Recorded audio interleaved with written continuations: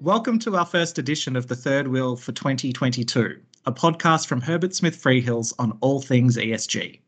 I'm Tim.Stutt, ESG lead for Australia and partner in our corporate practice. I'm joined by Melanie.Debenham, partner in our environment, planning and communities practice.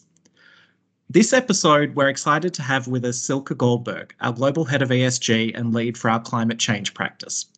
Silke is an extremely well-credentialed third wheel and one I've been looking forward to, as she's going to be sharing her reflections on the COP26 conference now that we're a few months on. And she'll also be giving her thoughts on future directions as well. Thanks for joining us, Silke. Hello, good morning. Or good afternoon, depending on your time zone. Bit of both, actually, I guess. Silke, we generally start these episodes with a personal reflection and like to ask our guests why ESG is important to them and what it means to them as well.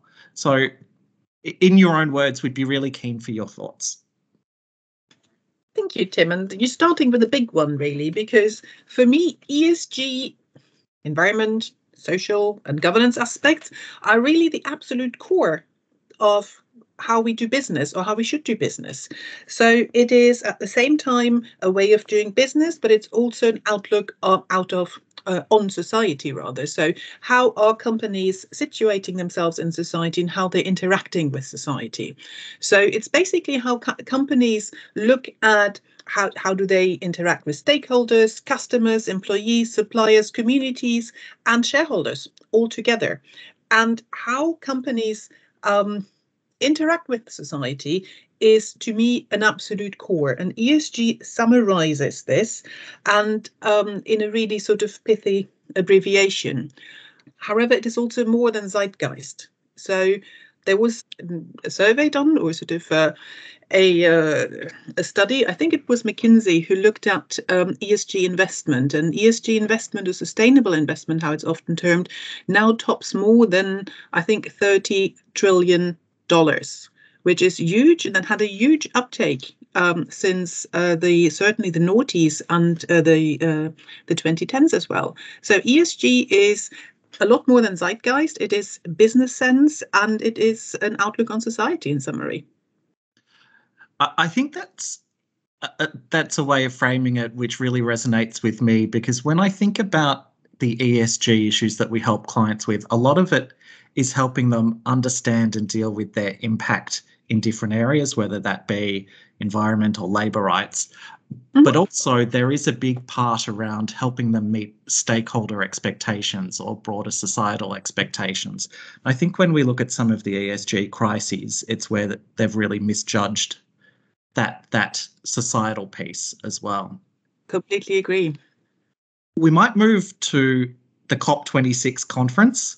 Mm-hmm. I know many people were disappointed by the softer language landed on in the outcomes of the conference. For example, the phasing down rather than phasing out of unabated coal power.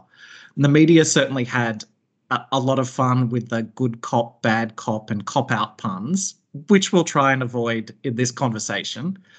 But I'd be really keen to hear your thoughts on COP26 now that you've had a few months to digest the agreements reached and give a bit of thought to how things might pan out from here. Thank you, Tim. And I will avoid any sort of cop pans. Here we go. So I think the initial disappointment, let's start with the bad news first, and then there's some good news, and I will come to that. So I think perhaps the bad news was, or the disappointment was, that the emission reduction pledges in Glasgow, as they are at the moment, are projected to lead to a warming of about 2.4 degrees Celsius, which is well above the 1.4 degrees Celsius aim of the Paris Agreement. That's the first thing. So there is a clear discrepancy between Paris and where we are at the moment, and COP26 didn't really do an awful lot to reduce that particular gap. Then from the perspective of developing countries, it was quite disappointing to see that the 2020 target for annually available finance to support developing countries' climate adaptation and mitigation measures was missed, in that at the moment, this target stands at $100 billion annually for such measures. And at the moment, that is just an aim because it hasn't actually materialized. And a third point, and I will stop with the negatives after that, was that there was no notable progress on what is called loss and damage. The loss and damage mechanism was designed at the Warsaw COP to really be the main vehicle to avert, minimize, and address loss and damage associated with climate change impacts. So, for instance, extreme weather events, slow onset events, sort of something that is really important all over the world, but specifically in developing countries which are most exposed to climate change and the consequences thereof. However, looking back, there were also a number of positives. And I think in summary, there were probably 5 or so, or 5 categories of positive outcomes. The first one, we do have the Glasgow Pact, the Glasgow Climate Pact. There were a lot of doubts during the conference as to whether or not a written agreement would emerge at the end. As you know, the conference had to go into overtime. Secondly, there was, or what the conference achieved, was the finalization of outstanding elements of the Paris Rulebook, which was looked forward to by quite a few different stakeholders. Thirdly, we have an agreement now to accelerate efforts to a phase down, and I note the disappointment around the phase down and phase out language, but there is an agreement to accelerate efforts to phase down of unabated coal, and also a phase out of inefficient fossil fuel subsidies. Fourthly, developed or industrialized countries are being urged to at least double their climate finance commitments against the benchmark of 2019 by 2025. And this is slightly outside the COP26 process, we saw a number of coalitions between different states who gave additional pledges. So, for instance, the methane and deforestation pledges, and both of which were supported by large groups of states. So almost you could say it was a COP of 2 speeds. You had the core of formal and official COP that sort of ended with the Glasgow Climate Pact, which was a bit so-so perhaps in terms of the desired outcome.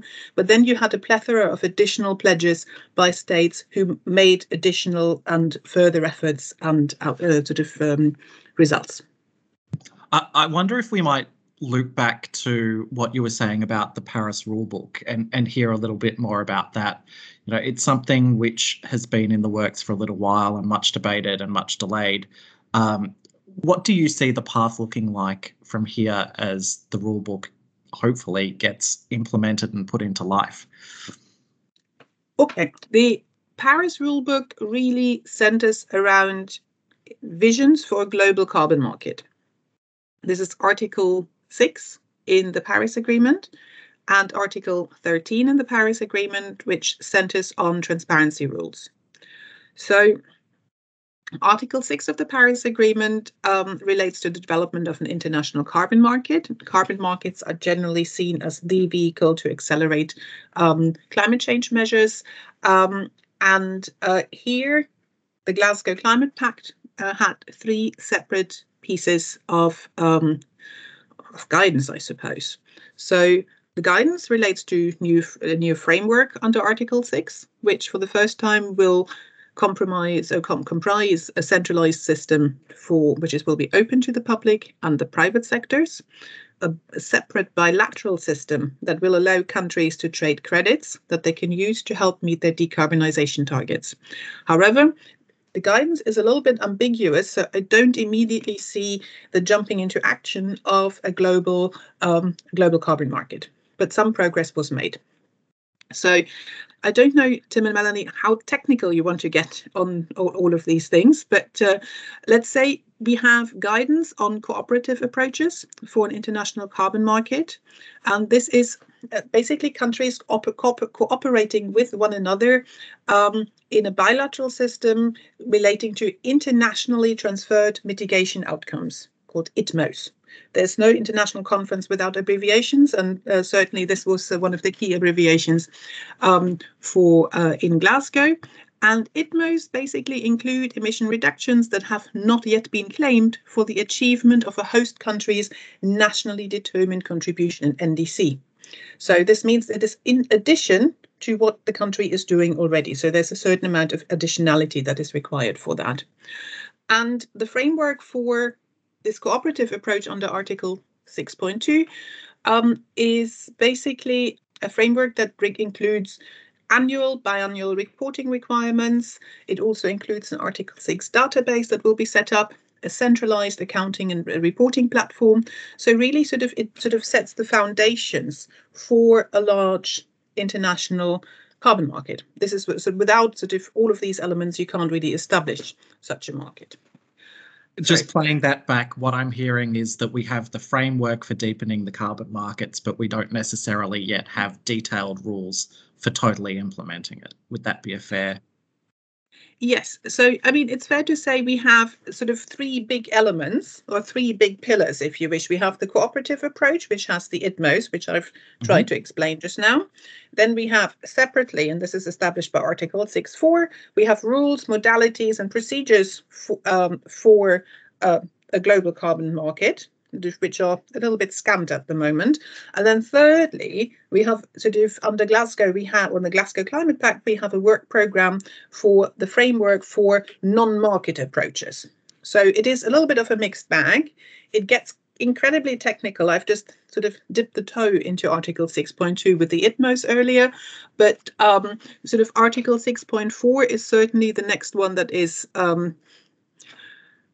required to be filled with a little bit more life in order to see the establishment of a future carbon market. Silke, working with a lot of companies in Australia, they're very keen to see the opening up of a global market just because of the pressure on credits within our domestic regime. And the growing importance of them really from an approvals perspective. So I'm going to ask you an impossible question. If you'll indulge us in a little crystal ball gazing, what kind of time frame do you foresee for an operative, truly global carbon market? And are we going to get there?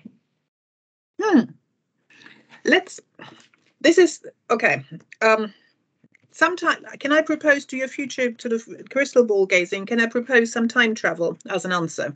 Yes. Backwards. So, because we know for the Kyoto Protocol, when it came into force, there were a number of years which were trying by try and error, trying to set up carbon trading or assigned amounts unit trading between signatory states to the Kyoto Protocol. Really what we had is it took about 4 or 5 years for the fundamentals to be in place. And then from 2007 to 2012, so 5 years in the first commitment period of the Kyoto Protocol, where states but also companies could gather experience as to how a carbon trade system might work internationally. So in addition, since then, what we have seen in many parts of the world, in China, in the European Union, in parts of the United States and Canada, but also in Korea and Japan, is the establishment of emission trading systems as a baseline for their climate commitments and climate efforts. Building on all of that now, I think once the rule book in relation to Paris has been clarified, which I very much hope will be the case at COP27 later this year in Sharm el-Sheikh, once that is clarified, I think we have now so much technical background information as to how these systems work and what are design faults, what are advantages of certain types of designs, that I would be hopeful that this could be put into place reasonably quickly. And it's been a long time coming. So I think I suppose the wheels that need to fall into the cogs that need to fall into place are not so much of a technical nature, they're political. If the political will is there globally, and I'm assuming it is there given all the many emission trading systems around the world that have now been established, then I'm actually optimistic that something could be put into place reasonably quickly. I love the optimism. And let's hope at this juncture there is that political will, right, Tim? Yeah, correct. Talking to clients about investment, there is quite a lot of excitement around the prospect of deeper carbon markets, as well as the emphasis coming out of some of the COP discussions around nature capital and biodiversity. There was also, as you mentioned, the Glasgow Financial Alliance for Net Zero, which came out sort of on the sidelines of the conference, which was the $133 trillion US pledged to net zero financing and investment. When you think about the private sector, what do you see as the most exciting opportunities for companies in 2022 and looking forward from here? It's a really good question. So, and I actually think there is so much excitement. I would echo what you said about the excitement in the private sector. Over the past couple of years, I've spoken to so many different companies around the world who are looking to invest in really creative solutions, actually. So to either offset, minimize, or avoid carbon emissions in many different ways. And this is exciting also because I think it is now recognized that climate change is a task for each and every one of us, and that in relation to companies, that very often translates in innovative investment opportunities. In part, we've seen this in Glasgow with the Net Zero Alliance, and which you've already mentioned, and the vast sums that were pledged there. But coming back really to the very first question that you said in relation to ESG, I think there's, for private companies, there's everything to play for, because if you marry sort of the ESG outlook on society with the potential of carbon markets and the investment opportunities that arise out of this, private companies have absolutely everything to play for in this area.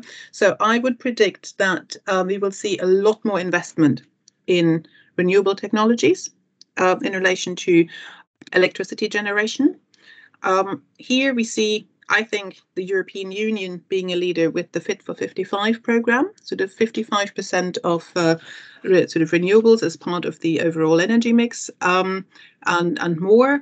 And we're also seeing similar efforts elsewhere in the world, sort of sometimes state-driven, sometimes private company-driven. We're seeing companies looking at ways to offset embodied or built-in carbon in the real estate sector. We've spoken to a number of clients who are looking to invest in woodlands, nature-based solutions, all sorts of other sort of green offset opportunities, or perhaps investment opportunities. We're also looking at innovative ways to design cities. So, for instance, and this is sort of where climate change and climate mitigation comes together. So, for instance, the number of cities who, together with private investors, are looking at the concept of sponge cities, how to design cities for the future. Again, a huge amount of investment opportunity, and that's something that is to be welcomed, I think. With all that excitement in the private sector, the investment opportunities you've touched on, as well as your optimism, Silke, on the establishment of a global carbon market, I guess it's all eyes on COP27 to be held in the beachside resort of Sharm el-Sheikh in Egypt, which will no doubt attract many more private jets and much more need for offsets. But do you have any predictions or foresee better outcomes from COP26? And is there anything that is important to be thinking about now to be put on the agenda for our next conference? Oh, there's lots of big questions this morning. So I think that sort of for Sharm el-Sheikh in November this year, I think, again, all eyes are on the Paris rulebook. We need more flesh on the bones, as it were, more detail in order to see the establishment of a global carbon market. And I think Sharm el-Sheikh will hopefully pick up where the Glasgow Climate Pact left off, by, in the first instance, addressing those areas that were not fully covered in Glasgow and that were perhaps left a little bit short in Glasgow. So, for instance, the 100 billion annual available finance to support developing countries' climate change, adaptation and mitigation efforts, hopefully will be addressed in full in Sharm el-Sheikh. I also hope that loss and damage will be addressed in more detail in Sharm el-Sheikh, as well as I said earlier, the sort of implementation of the Paris rulebook in relation to carbon markets will hopefully advance a lot more. But these are just sort of the the legal outcomes or the touchable outcomes, the tangible outcomes.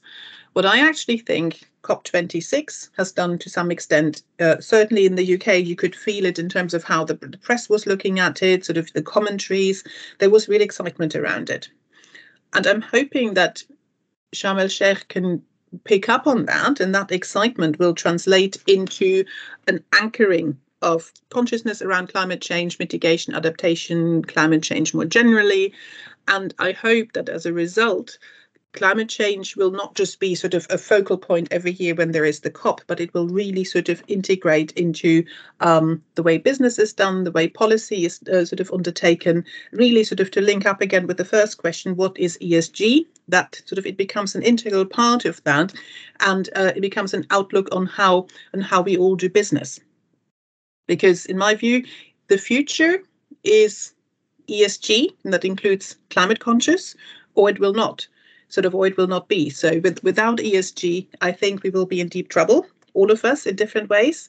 So, and Melanie, that's also the source of my optimism, that sort of the knowledge around the centrality of climate change efforts and ESG more broadly is such that we absolutely need it.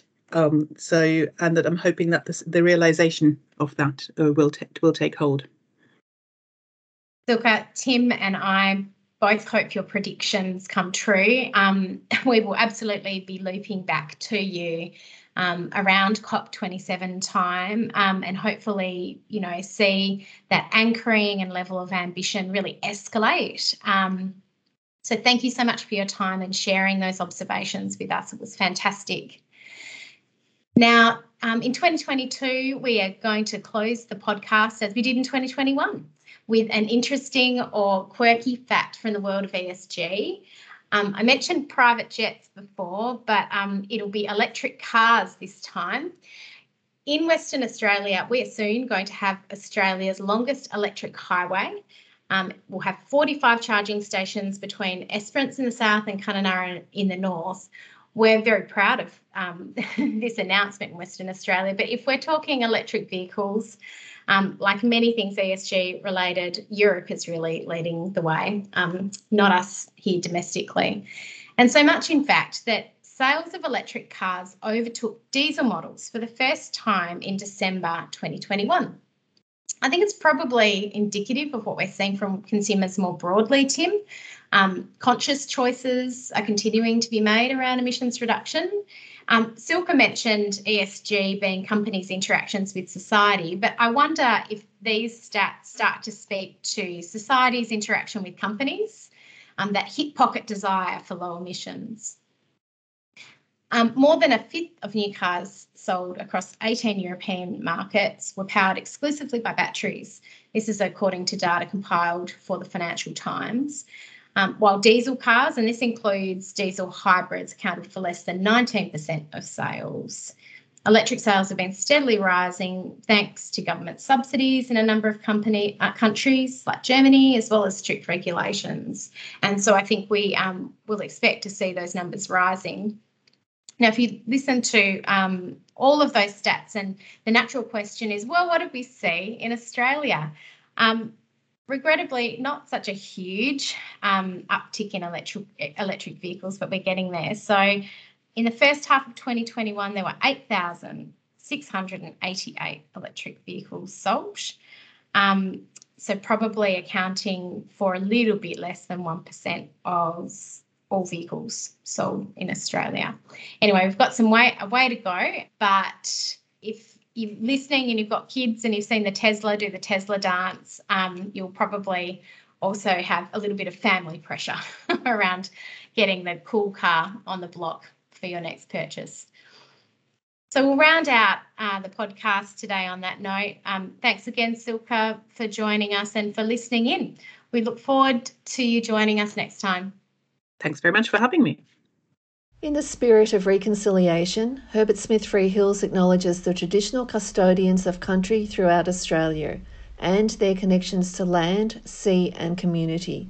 We pay our respect to their elders past and present and extend that respect to all Aboriginal and Torres Strait Islander peoples today.